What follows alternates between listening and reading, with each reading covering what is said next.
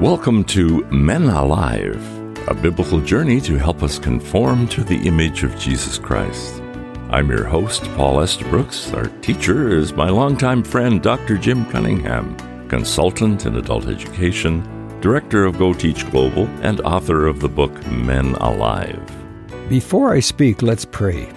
Heavenly Father, you are our sovereign God, the great I Am, the maker of heaven and earth. You made every person sitting listening to this program.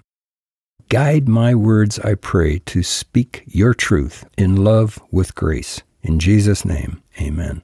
For this broadcast, I would like to bring you 4 warnings from Jude, the half-brother of our Lord Jesus Christ. First, a little background. Jude likely lived with Jesus in Nazareth during what we call the silent years between the time his older brother had his entry test into manhood at the temple in Jerusalem at the age of 12 until Jesus began his earthly ministry at the age of 30. Imagine having Jesus as your older brother. According to Matthew, Jesus had 4 brothers and at least 2 sisters. And Mark 6:3 says, "Is not this the carpenter, the son of Mary, and the brother of James and Joseph and Judas," called Jude, "and Simon?"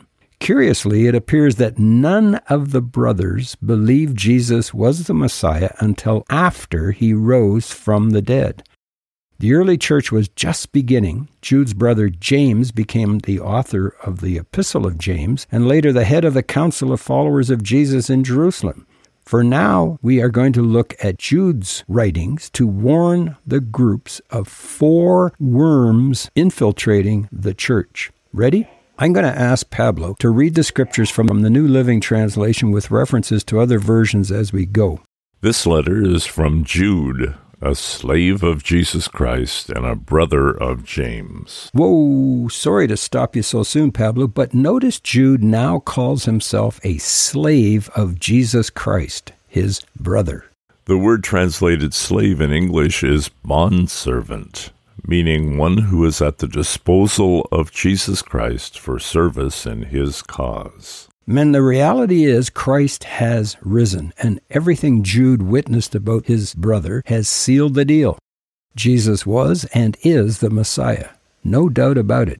He's alive, and now he says, "I, Jude, am his slave." So Jude, in essence, is saying, listen to me and what I'm writing. It's all true. I am writing to all who have been called by God the Father, who loves you and keeps you safe in the care of Jesus Christ. Jude may be reflecting on the character qualities he saw and experienced from his older brother. Jude would have witnessed Jesus' love, his protection, and his care. And then he adds, "May God give you more and more mercy, peace, and love." Jude is appealing to all followers of Christ that we may receive 3 character qualities that he witnessed in his brother Jesus: mercy, peace, and love. The 4 primary character qualities directly mentioned in the Bible about Jesus are: he was filled with grace and truth, and he said of himself, "Learn from me, for I am gentle and humble." So what do we need as we get older? Grace, truth, gentleness, humility, to which Jude adds, may God give us, you and me, more and more mercy, peace, and love. Jude now identifies 4 kinds of false teachers and deceivers attacking this new Christian group, the followers of Jesus Christ. Dear friends, I had been eagerly planning to write to you about the salvation we all share. But now I find that I must write about something else, urging you to defend the faith that God has entrusted once for all time to his holy people. I say this because some ungodly people have wormed their way into your churches, saying that God's marvelous grace allows us to live immoral lives. Here we see worm number 1, deceivers. Verse 4. They have wormed their way into your churches, saying that God's marvelous grace allows us to live immoral lives. Dietrich Bonhoeffer called it cheap grace. Because we are saved by grace, Ephesians 2:8-9, these deceivers teach that God's grace allows them to continue living immoral lives, and they reverse scriptural principles. The condemnation of such people was recorded long ago, for they have denied our only Master and Lord, Jesus Christ. So I want to remind you, though you already know these things, that Jesus rescued the nation of Israel from Egypt, but later he destroyed those who did not remain faithful.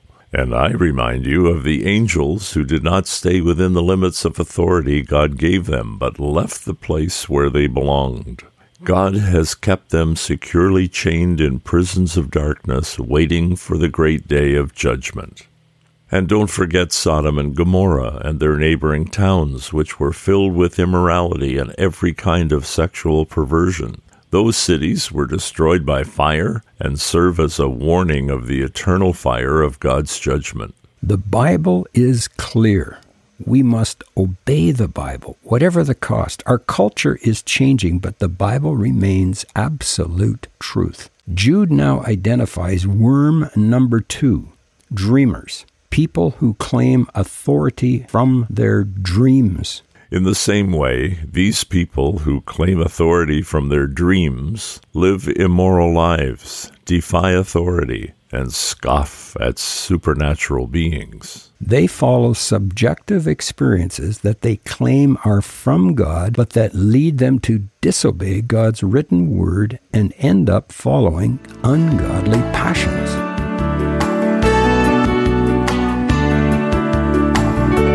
Let me worm into this interesting discussion and remind you that you are listening to Men Alive with Dr. Jim Cunningham from the ministry Go Teach Global. I'll share at the end of the program how you can make contact. Now back to worm number 2, dreamers. I'm reading from Jude, starting at verse 9. But even Michael, one of the mightiest of the angels, did not dare accuse the devil of blasphemy, but simply said, "The Lord rebuke you." This took place when Michael was arguing with the devil about Moses' body. But these people scoff at things they do not understand. Like unthinking animals, they do whatever their instincts tell them, and so they bring about their own destruction. What sorrow awaits them, for they follow in the footsteps of Cain, who killed his brother. Like Balaam, they deceive people for money, and like Korah, they perished in the rebellion.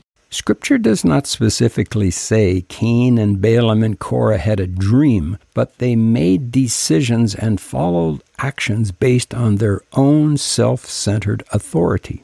Churches are inundated with pastors and elders teaching their own views rather than proclaiming the authority of the Bible, all 66 books. Nothing is unhitched. It's one book. Brother Andrew from Open Doors used to say, millions of people do not have a Bible. If you have a Bible and cannot or will not read it from Genesis to Revelation within 1 year, then you are lazy. Mark 13:22-23 says, "For false messiahs and false prophets will appear and perform signs and wonders to deceive, if possible, even the elect. So be on your guard. I have told you ahead of time." Worm number 3, another D, discouragers. It begins in verse 12 and is identified in verse 16.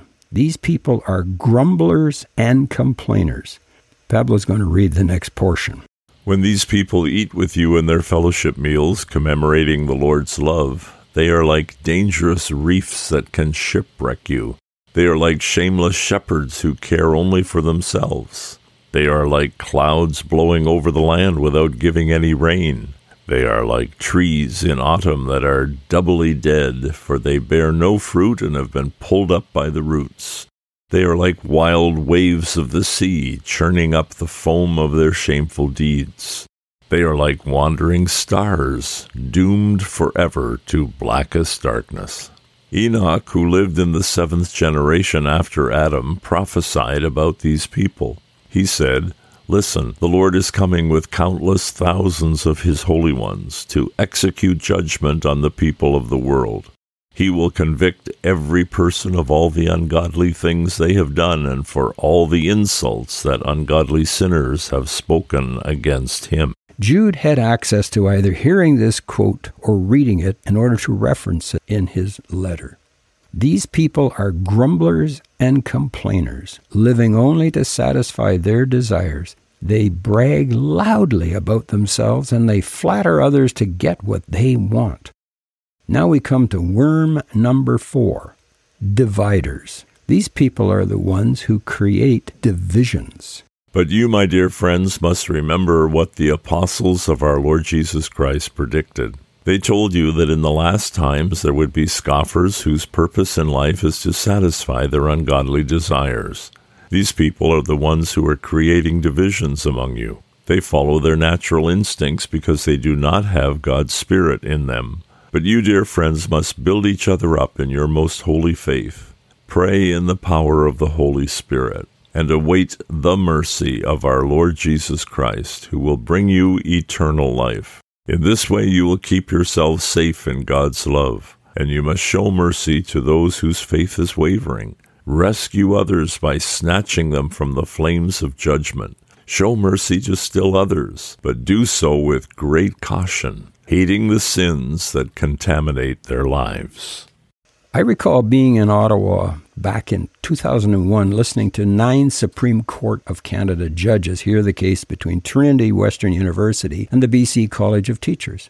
Without prejudice, it was one of the most interesting days of my career. I listened to lawyers speak for and against their concerns that Trinity Western University teachers trained in a Christian university, a university that believes the Bible's strict views, would somehow teach gay children in the public schools and be prejudiced. The eventual decision was 8 judges supporting Trinity's right to train teachers, with 1 judge writing a dissenting position. I can still recall the dissenting judge's rather startled question to Trinity's lawyer. Help me understand. How is it possible for you as a Christian to hate the sin but love the sinner? This sounds like the challenge Jude gave his readers. Hate the sin, love the sinner. Knowledge requires conviction and action. In Acts 2, Peter preached, and the people heard with their ears, the head. The disciples preached in the 14 languages spoken that day, and it says the listeners were struck in their heart and asked, "What shall we do?" Peter told them what to do with their hands to show their conviction. Repent and be baptized. And 3,000 were saved that day. This is Jude's challenge, folks. Build each other up in your most holy faith. You have heard this information with your head. Hopefully you have been convicted by the Word of God in your heart. Now we go and serve with our hands until we see Jesus face to face. Listen to Jude's benediction, keeping in mind as we speak who wrote these words. The half-brother of our Lord and Savior Jesus Christ, who is now a full-blood brother with Jesus in heaven. Now all glory to God, who is able to keep you from falling away and will bring you with great joy into his glorious presence without a single fault. All glory to him who alone is God, our Savior, through Jesus Christ our Lord. All glory, majesty, power, and authority are his before all time and in the present and beyond all time. Amen. And amen. To God be the glory. There you have it, men. God's Word, the Bible, tells us how to deal with 4 worms creeping into the church today.